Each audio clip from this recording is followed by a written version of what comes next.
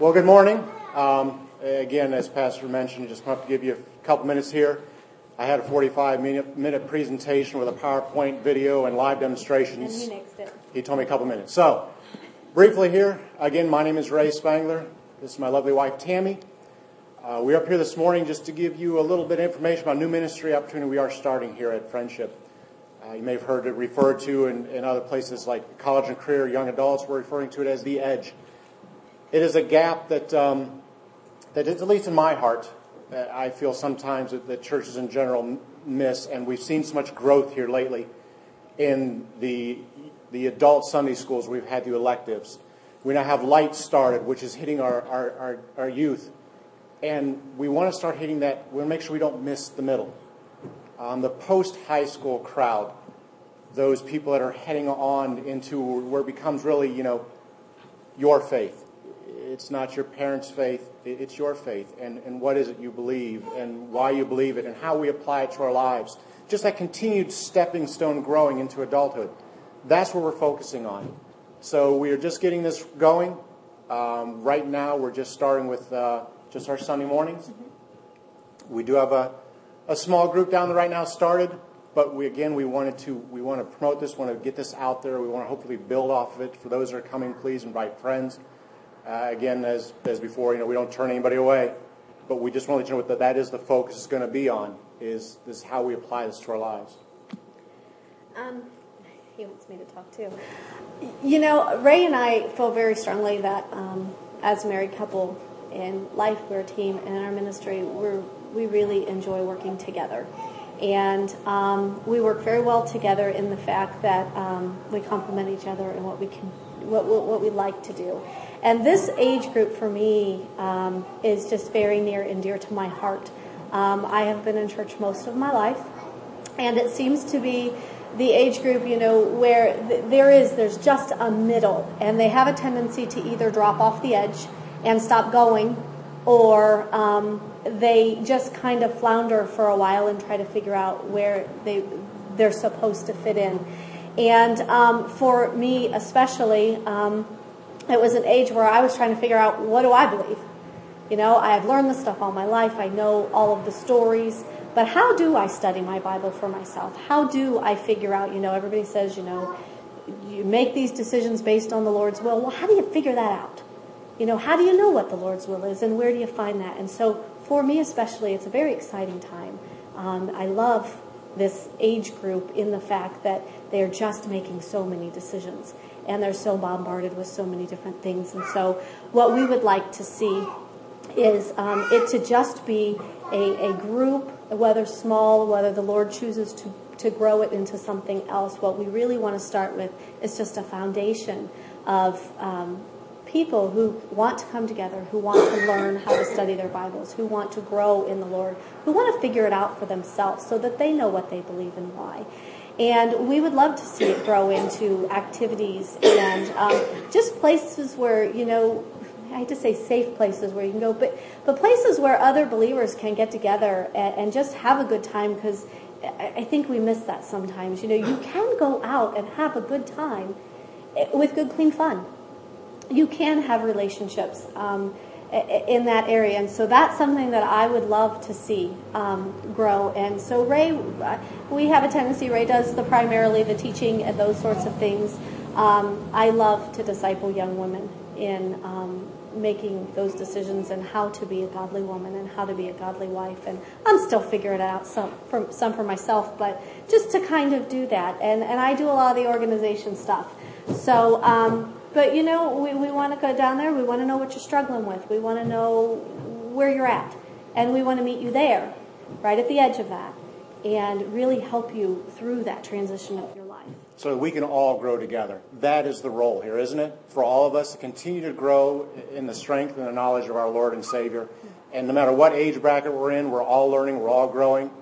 And so let's continue on. And so this will become what the Lord wants it to become.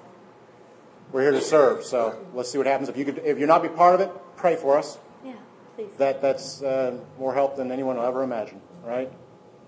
All right. Well, I'll tell you what, Pastor wants to read. We're going to be reading in Ephesians chapter 2. Starting in verse 1, and you, he made alive who were dead in trespass and sins, in which you once walked according to the course of this world, according to the prince of the power of the air, the spirit who now works in the sons of disobedience, among whom also we all once conducted ourselves in the lusts of our flesh, fulfilling the desires of the flesh and of the mind, and were by nature children of wrath, just as the others. But God, who is rich in mercy because of his great love with which he loved us, even when we were dead in trespass, made us alive together with Christ. By grace you have been saved. And raised us up together and made us sit together in the heavenly places in Christ Jesus, that in the ages to come he might show the exceeding riches of his grace and his kindness toward us in Christ Jesus. For by grace you have been saved through faith, and that not of yourselves. It is the gift of God, not of works, lest anyone should boast. For we are his workmanship, created in Christ Jesus for good works, which God prepared beforehand that we should walk in them.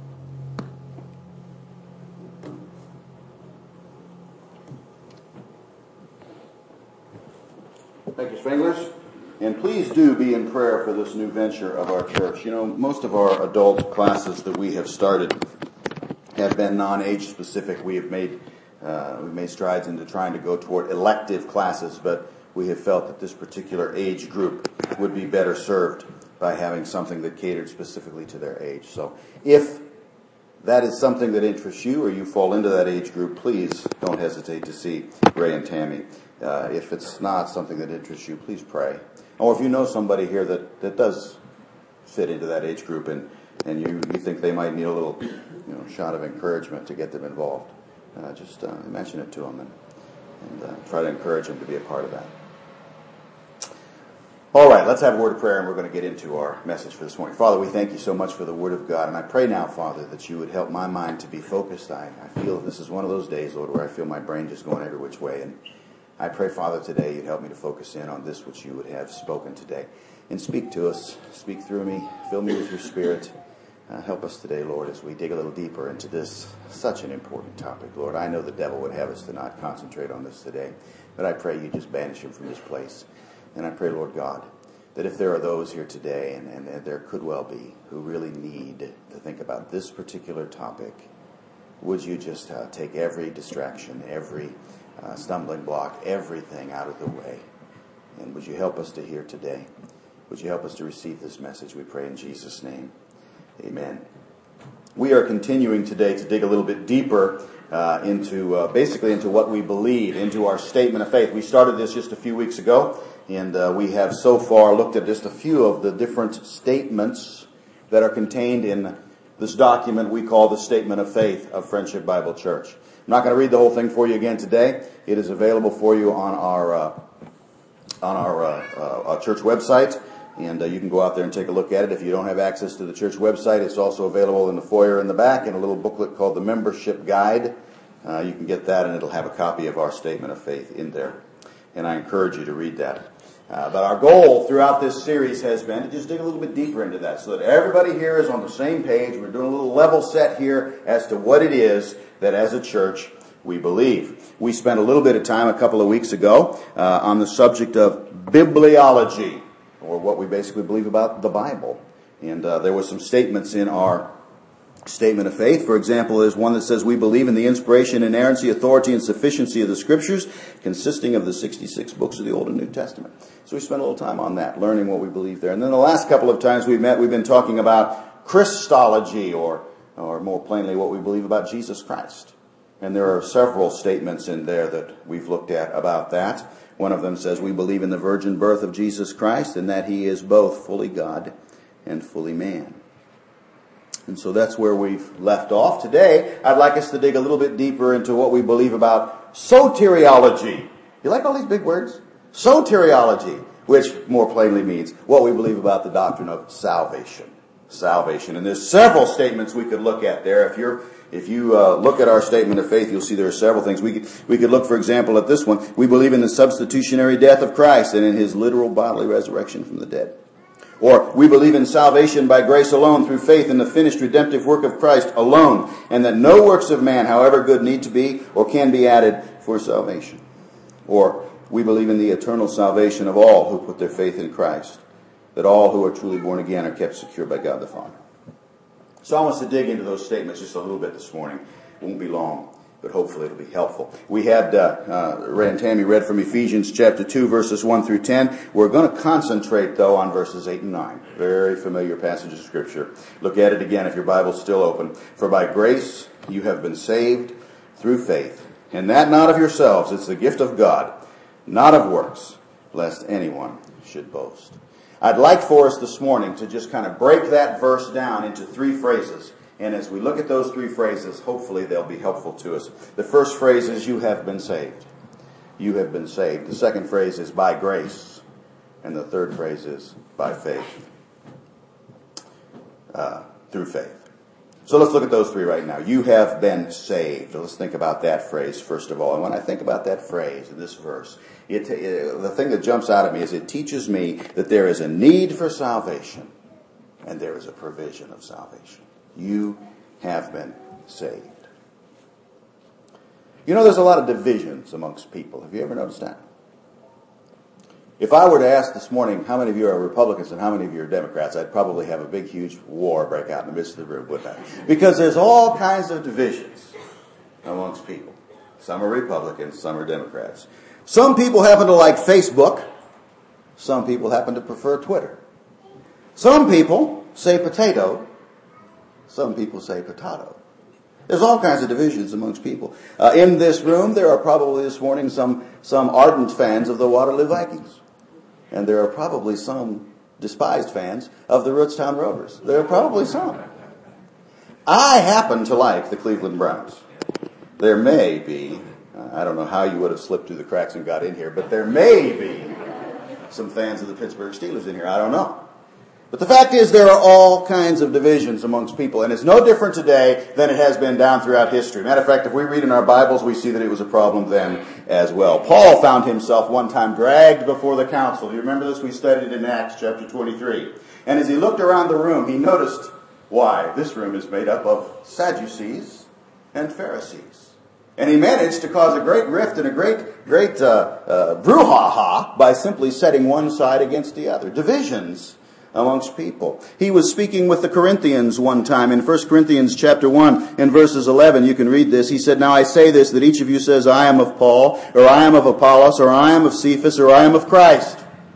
The Message puts that in a very interesting way. It sounds like he could be talking about today. He says, here's how that version translates it. He says, you're all picking sides, going around saying, I'm on Paul's side, or I'm for Apollos, or Peter is my man, or I'm in the Messiah group. Divisions amongst people. Well, allow me to describe a division for you this morning, which the Bible says is very, very real.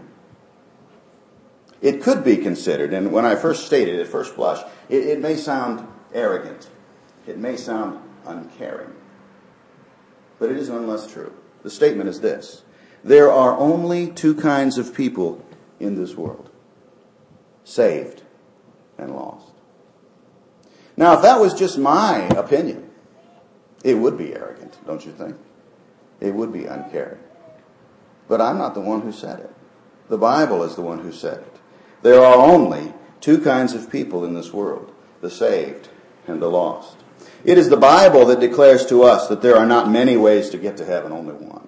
I know it's popular in our culture today to say we all worship the same God, we're all going to the same place, but that's not what the Bible says. The Bible says there are not many ways, there's only one. Jesus said to him, I am the way, the truth, and the life. No one comes to the Father except through me. It can't get much clearer. Nobody comes any other way. It's the Bible that declares to us there are not many paths to heaven, only one. Enter by the narrow gate. For wide is the gate, and broad is the way that leads to destruction, and there are many who go in by it, because narrow is the gate, and difficult is the way which leads to life. There are few who find it. Not many paths, only one. It's the Bible that declares to us that there are not many saviors, only one. There is salvation in no one else, for there is no other name under heaven given among men by which we must be saved. John said in 1 John chapter 5, he who has the Son has life. He who does not have the Son of God does not have life. And so the first thought that comes to my mind as I think about that phrase that we're considering, you have been saved, the first thought that comes to my mind this morning is that it is describing for us that there is a need for salvation. There is a need. Another thing, though, that it provides, or it describes for us, is that God has provided the means of salvation. You have been saved. Now, there's a statement in our statement of faith that says we believe in the substitutionary death of Christ and in his literal bodily resurrection from the dead. That substitutionary death, we just talked about it. We just remembered it as we partook of the Lord's table. That substitutionary death, that he died on the cross of Calvary, that's the means of salvation. Faith in the finished redemptive work of Christ alone, that's the means of salvation. You have been saved tells us that there is salvation has been provided. Peter said, you know that God paid a ransom to save you from the empty life you inherited from your ancestors, and the ransom he paid was not mere gold or silver. It was the precious blood of Christ, the sinless, spotless Lamb of God. And John said again in 1 John chapter 1, if we walk in the light as he is in the light, we have fellowship with one another, and the blood of Jesus Christ, his Son, cleanses us from all sin. So there is a need. And there has been a means of salvation provided. Another thing that I see when I think about that phrase, you have been saved, is that salvation is a present possession of the believer. Salvation is a present possession of the believer. Did you notice it didn't say, you will be saved? I love this about the Bible. It says, you have been saved. Now, I went to Bible college and I learned about this much Greek. I might possibly still be able to recite for you the Greek alphabet. I don't know. That's about the extent of what I remember. I don't believe that you really need to know Greek in order to study your Bible. I don't believe that at all. I believe that we have such wonderful tools in America today. It's wicked that we do not use them more than we have. But you have a translation of the Bible that is accurate, and you don't need to know Greek in order to understand it. And there's no reason that you need to think any differently. However, sometimes, you can go back and you can look up a word and see what it said in the original Greek, and there'll be a little nuance of meaning that'll jump out at you. That's really good. It's really good stuff. And this is one of those times. This little phrase here, saved, is in the Greek what's called a perfect passive participle.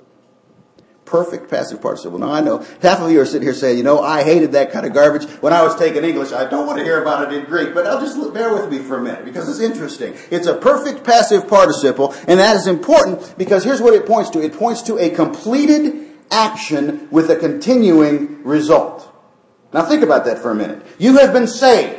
It is a completed action with a continuing result. That means that there's an aspect of that word that is point in time. You have been saved. A completed action. I would ask everybody in this room this morning, when did that take place?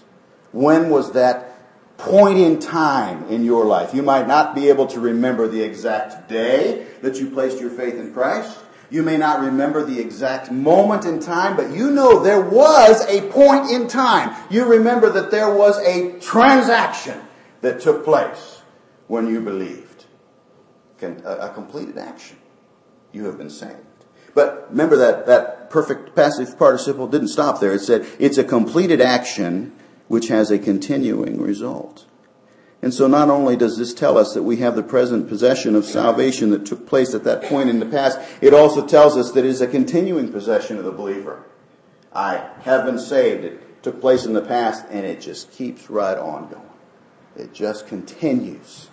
Continuing possession. So what that tells me is salvation is something that starts in a point in time and continues forever and ever and ever and ever and ever. Glory! That's good stuff. It's important stuff. It's stuff that we ought to want to jump and shout about a little bit. Jameson, Fawcett, Brown in their commentary translate this as, you are in a saved state. I like that. You're in a saved state. That means that once obtained, salvation cannot be lost. That means that once in a saved state, you cannot be in an unsaved state. You're either one or you're the other. You cannot be unsaved once you are saved. There's other verses that support this same truth. John 5:24 is my favorite. Those who were in my FBC 101 class, we just discussed this a week or so ago. John 5:24 says, most assuredly I say to you, he who hears my word and believes in him who sent me has everlasting life and shall not come into judgment, but has passed from death unto life. Took place in the past and continues on forever. Jesus said in John chapter 10, "My sheep hear my voice, and I know them, and they follow me, and I give them eternal life, and they shall never perish, neither shall anyone snatch them out of my hand. My Father who has given them to me is greater than all, and no one is able to snatch them out of my Father's hand." And so just think about that first little phrase in our text there. Our text is Ephesians chapter 2 and verse number 8. That first little phrase, which you have been saved. In that we see that there is a need for salvation, there is a provision for salvation, and there is the present and continuing possession of salvation once obtained. That's the first thing I see. Let's look at the second phrase. The second phrase is by grace. By grace. For by grace you have been saved through faith, and that not of yourselves. By grace. Let's just concentrate on that for a minute. Those two little words. In those two little words, I see that this salvation that we have just described is wholly and entirely a gift of God. We oftentimes hear grace defined as the unmerited favor of God, and that's as good, I suppose, as we're going to get. It's a gift of God. Think about all the religions of the world. Can you do that? Right now, just in your brain, think about every single religion in the world. It's probably impossible to do, but just think about the religions of the world. And I think what you'll find as you think about the religions of the world is that there is a division amongst the religions of the world, just like there is a division amongst people that we described a minute ago. The division that you're either saved or you're lost. Well, amongst the religions of the world, there's also a division. There are the religions which teach that salvation has a works component to it. You have got to somehow do something in order to get to heaven. And then there's biblical Christianity, which teaches that it is entirely and wholly and only of grace. That's a great division. And I would suggest to you that just about every religion in the world, I think every religion in the world other than biblical Christianity, has some works components. There's something you must do in order to obtain the favor of God. Some religions, and we've talked about this before, use what we might call the scale of righteousness. I'm going to die someday and I'm going to stand before God, and God's going to have a big scale there. And he's going to take all my good works and put them on one side. He's going to take all my wickedness and put them on the other side. And as long as that righteousness side just weighs a little bit more, I'm in. That's the way a lot of people believe. That's the way a lot of people who call themselves Christians believe. I mean, you can judge yourself on that. You can ask yourself whether or not you're in that camp by, have you ever used the phrase, "I'm good enough"? I think I'm good enough. I've asked people before, "Are you on your way to heaven?" I've asked people before, "Do you know if you're saved, if you've trusted Christ?" And so I think I'm good enough. That's where they are, right there. They're trusting in that scale of righteousness. But it's works. It's works. Some religions add certain requirements in addition to faith. For example, we believe that you have to trust Christ. Oh, but by the way, you have to be baptized. You absolutely have to be baptized. If you don't have that, you're not going. Some believe you have to observe all the sacraments in order to get there. Belief is not enough. You have to add to that it's all works. Some teach that there are certain things, certain magical formulas that you can do, that if you'll do this, doesn't matter what else you've done in life, you're in. And of course, the most famous one we can think of there would be Islam, that teaches if you die a martyr, you're going straight there. It doesn't matter what the rest of your life has been. You're on your way. And so, works versus grace. Our text is clear. Salvation is by grace alone. There's nothing we can do. Titus chapter 3 says, "Not by works of righteousness which we have done, but according to his mercy he saved us by the washing of regeneration and renewing of the Holy Ghost." Paul said to the Galatians, "Knowing that a man is not justified by the works of the law, but by the faith of Jesus Christ. Even we have believed in Jesus Christ, that we might be justified by the faith of Christ, not by the works of the law. For by the works of the law no flesh shall be justified." So we need salvation. We need salvation for a couple of reasons. We need salvation, number one, because we're a sinner. We're a sinner both by nature and we're a sinner by practice.